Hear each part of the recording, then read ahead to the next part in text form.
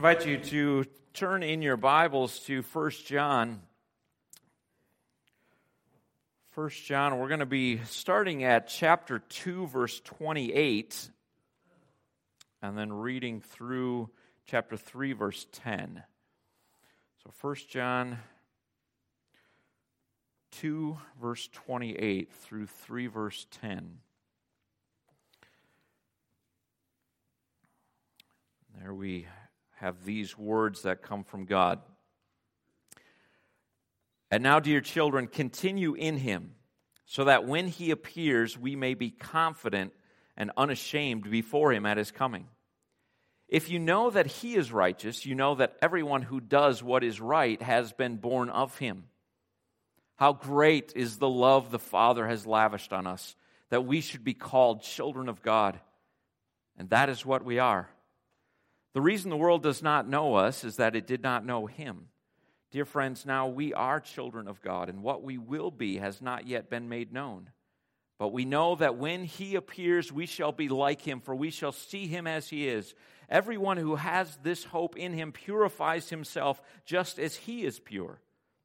Everyone who sins breaks the law. In fact, sin is lawlessness.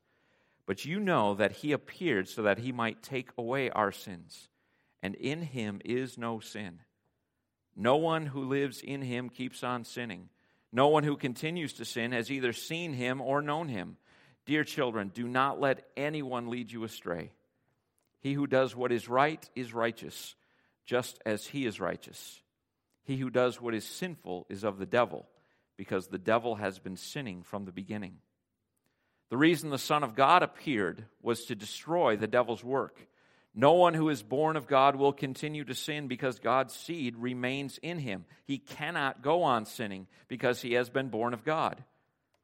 This is how we know who the children of God are and who the children of the devil are. Anyone who does not do what is right is not a child of God, nor is anyone who does not love his brother.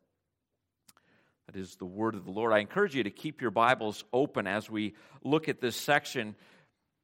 One of the things that many of us pastors do when we're visiting people, especially people who are either on their deathbed or who are struggling with an ongoing illness, is to ask that question, do you know that you're right with God? When the Lord takes you from this life, do you know what will happen to you? Do you know where you'll go when you die? And one of the responses that I have heard very often is the response, I sure hope so. One of the things that John wants to do in his letter to people that he dearly loves is he wants to give them assurance. He wants the people that he's writing to, if they were asked that question, do you know that you belong to God? He doesn't want any of them to say, well, I hope so. He wants them to say, yes, I do. And so that's what I want for you. I want you to have that assurance, and we're going to look at that assurance. That's why that singing that song, Blessed Assurance, was so beautiful. We're going to look at that assurance by looking at three things tonight: an adopting Father, an appearing Son, and abiding children. An adopting Father, an appearing Son, and abiding children.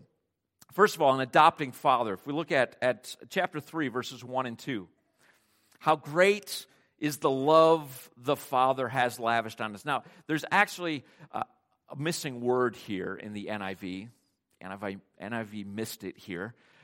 There's a missing imperative, a command. Some of you may have memorized this passage in the King James Version, or maybe you know the song. Behold, what manner of love the Father has. Some of you have heard that. Okay, or maybe you memorized it in those words, behold, what manner of love the Father. That's a very good translation. There's actually that command there is, behold, look, see.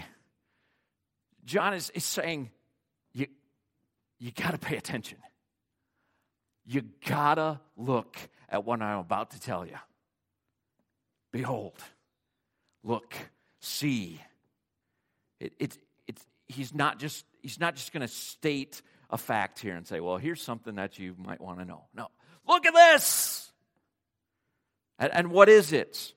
He says, how great. Actually, the old version is better. What manner? The word is what kind of, what sort of. This word is only used one other time in the New Testament. It's in the story where Jesus calms the storm on the sea. Remember that story? The disciples are in the boat, and Jesus, and the disciples are kind of afraid because of the storm. But do you know that the Bible doesn't say that they were afraid while the storm's going on? It doesn't say that. But Jesus calms the storm, and then it says, and they were terrified. And what did they say? They said, what kind of man is this? That's that same word. It's actually, if you take the word back all the way to its root meaning, it means from what country?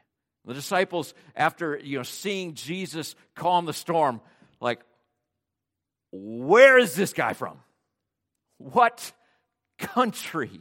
What sort of man is this? And that's the same word that John uses here. What kind of love is this? This is love that is not from this country. It is out of this world love. That's why you got to see it. That's why you've got to look. This love is out of this world. David Jackman, commentator, he says, it's meant to take our breath away. Just this one phrase. It's meant to take our breath away. I wonder, how often does the love of the Father take our breath away? Many of us have grown up in the church, heard it all our lives. We've sung the song, behold what manner of love, everything, and it's all nice.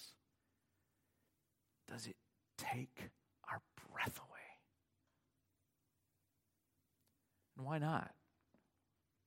And I wonder if it's because we fail to recognize the depth of our sin.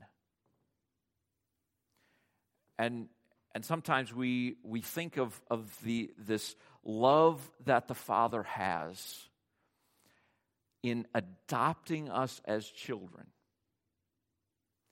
That's just something that it's not that big of a deal. Like if we could just picture it, like God walks into the adoption center, and there in the middle of the room is this beautiful, perfect little boy or girl, perfectly well-behaved, nicely dressed, and God says, oh, look at that. That's just beautiful. That's the one that I'm going to choose as my son or as my daughter. And sometimes we think that's kind of the way this is when God adopts us as his children. But the picture really is God walks into an orphanage, and there in the corner is a filthy little boy or girl. Just an absolute mess. And God calls that boy or girl over, and he says, I'm not coming. I hate you. And God says, come over here. And that boy or that girl comes over, and she spits on his shoes. Says, I told you I hate you. And then the child walks away cursing this father, telling everybody how stupid this father is. And God says, that's the one. That's the one that I've chosen to love. How great is the love of the Father. It's meant to take your breath away, but it says that He would call us children of God. And that's pretty amazing. But did you notice? I mean, you could call me lots of things. You could call me an NBA All-Star. You could call me the best basketball player that ever lived. And you would be sadly mistaken. And that's why he says here, that we would be called children of God. And that should make you go, oh, that's pretty cool. We're called children of God. What does it say next, though? And that is what we are. God doesn't just call you His child. He has made you His child. Your status is changed. It is meant to take your breath away. What kind of love is this? That we would be called the children of God, and that is what we are. We have an adopting Father. But then there's also an appearing Son. Look at verse 2. Kind of brings these ideas together. Dear friends, now we are children of God. There he says it again, we are children of God. I just lost my place. Where'd he go?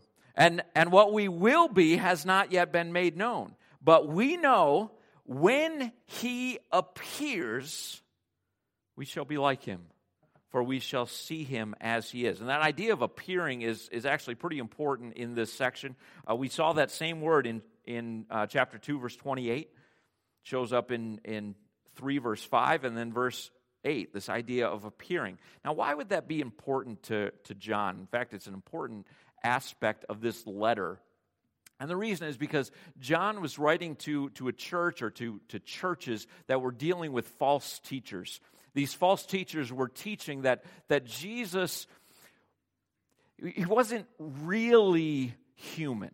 Well, Jesus may have been human, but Christ wasn't really human. He just seemed to be human. Because they said, they believed that which is spirit is good, but anything that is flesh, anything that's physical is evil. So they said there's no way that God would actually take on flesh. There's no way. And John, at the beginning of this letter, he says, now wait a second. We saw Him. We touched Him. We heard Him. He did appear. He came in flesh, a real man, at a real place, a real time. He appeared. And that's why this is such an important part of this letter for John. It says, He appeared. He came. Verse 5, but you know that He appeared so that He might take away sin. This is the reason why He came. He didn't come simply to be a good example. He didn't come to just simply show us how to live. He didn't come to be our life coach. He certainly didn't come simply to make life easy for us. He appeared to take away our sins. How great is the love the Father has lavished on us.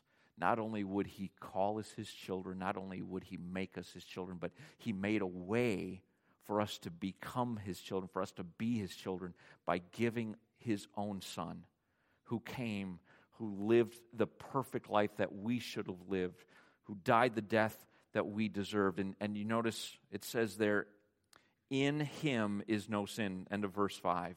In Him is no sin. Here is the only one who could ever have a perfect relationship with the Father because He had no sin.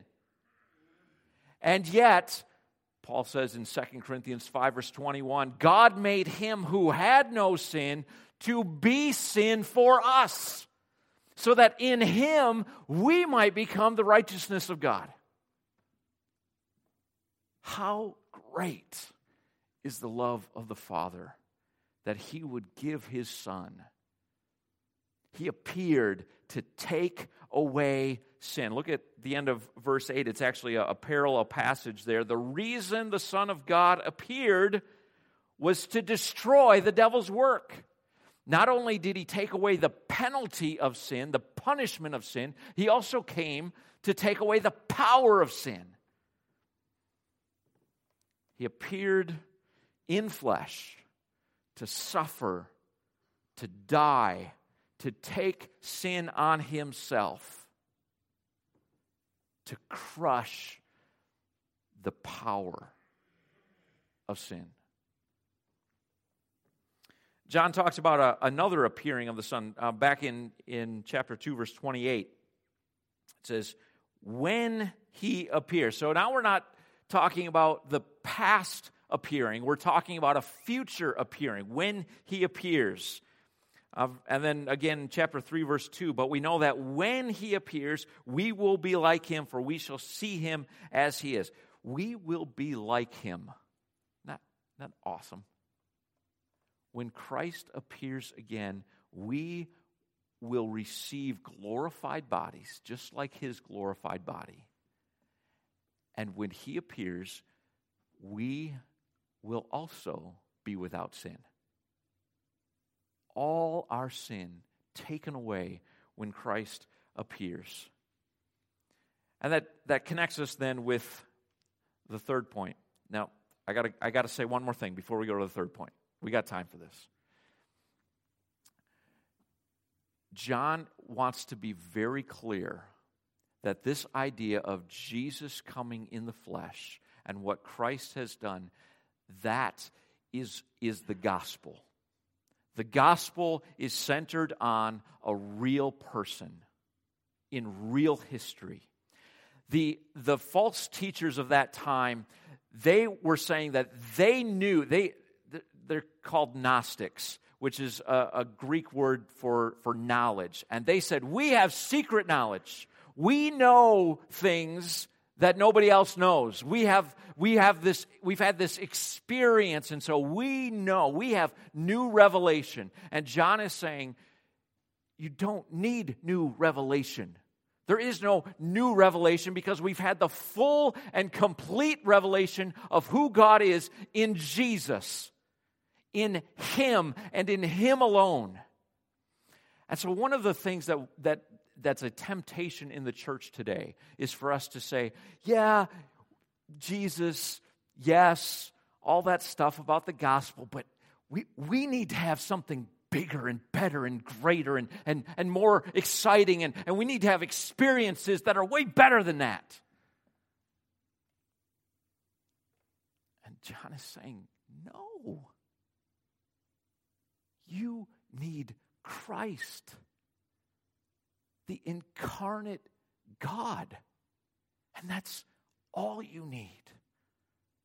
So, you come to worship, and it's a temptation to want to come to worship and want to have these incredibly powerful experiences. You say, then we met God. No, you meet God through his Son.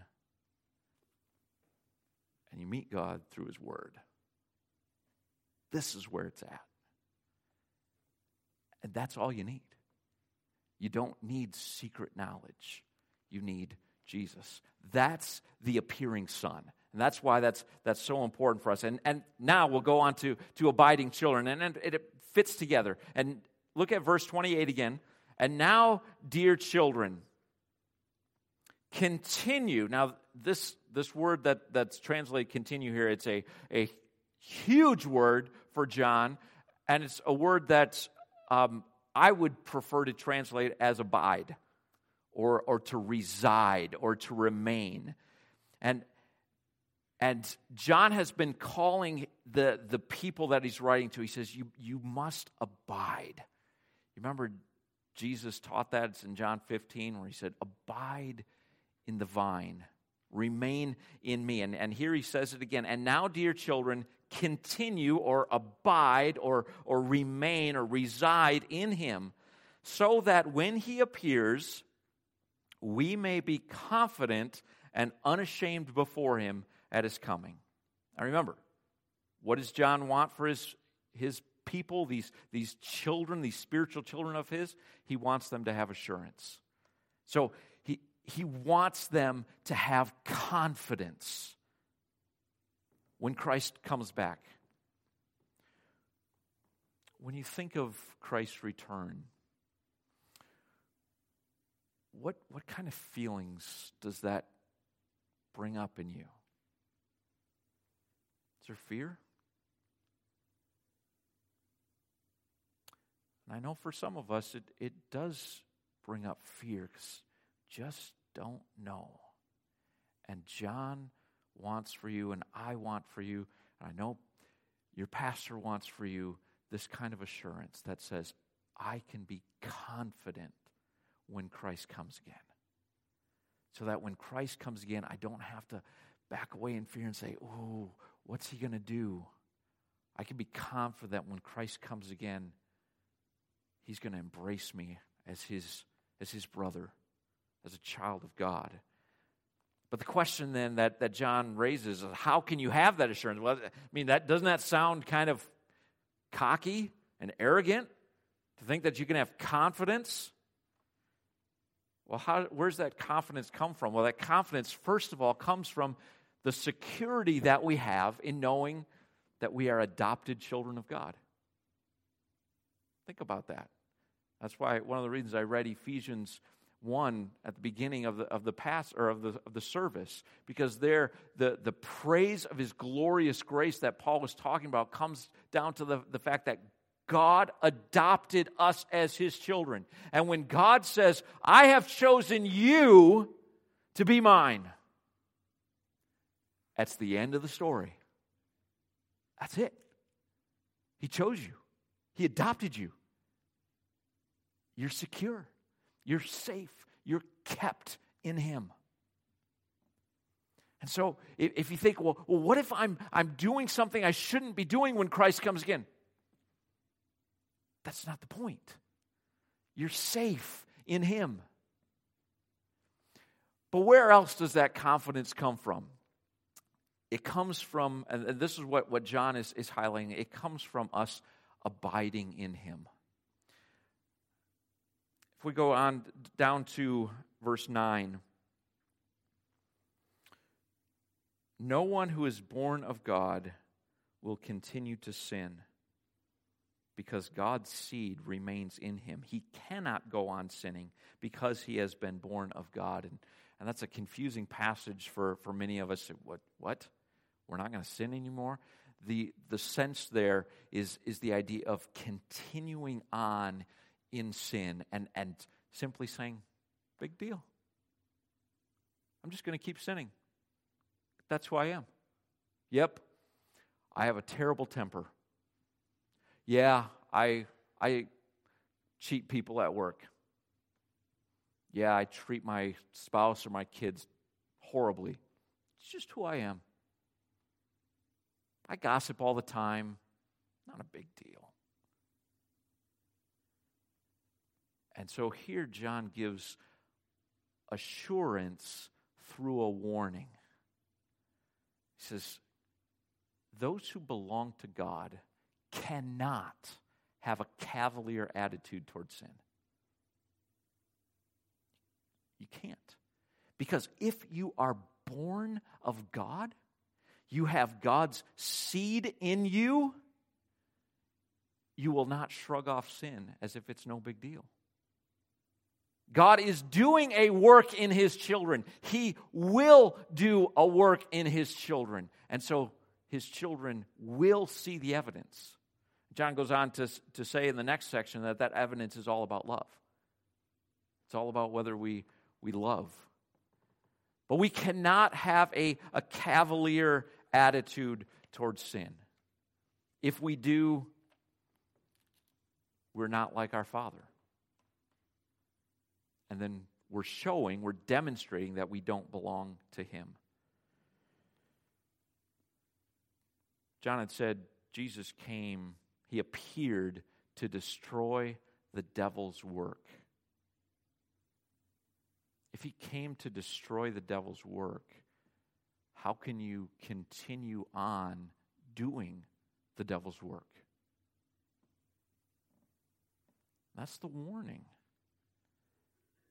But the assurance that comes from that is that when you know that, and then you see the sin in your life, you run back to Christ. You know, it's one of the fascinating things about spiritual growth is that the more that you are growing in your holiness, the more you recognize your sin. Anyone else ever notice that? Like when you were a new Christian, or young in your journey with Christ, thought, I got this thing down. Look, I gave up that sin. I got this thing down. And then you're growing in holiness. And you're like, man, wow, I guess I didn't realize that I do that too. And oh man, that part of me is not. Oh man, and the more you grow in holiness, the more you realize how far you have to go. And John is saying to us, to these dear children, he's saying, when you recognize your sin, you run back to Christ. You repent of that sin, and then just revel in the grace that he gives you over and over and over and over again. Every time you repent, if you belong to him, you will be reminded and assured you are a child of God. God the Father chose you. He adopted you. The Son appeared to take away your sin, and he will keep you. He will keep you. He will hold you. He will make you abide and remain with him both now and into all eternity. Thanks be to God. Let's pray. Father, thank you for your love, the love that you have lavished on us that we would be called children of God, and that is what we are. Thank you for the gift of your Son, Jesus, who came and appeared to take away sin. And so, Lord, help us to fight against sin in our own lives, to kill the sin in our lives, to always continually abide in you. Thank you for your love.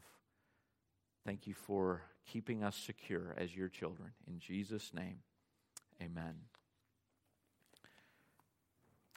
Would you please stand and receive God's parting blessing, after which we will sing, "To God be the glory."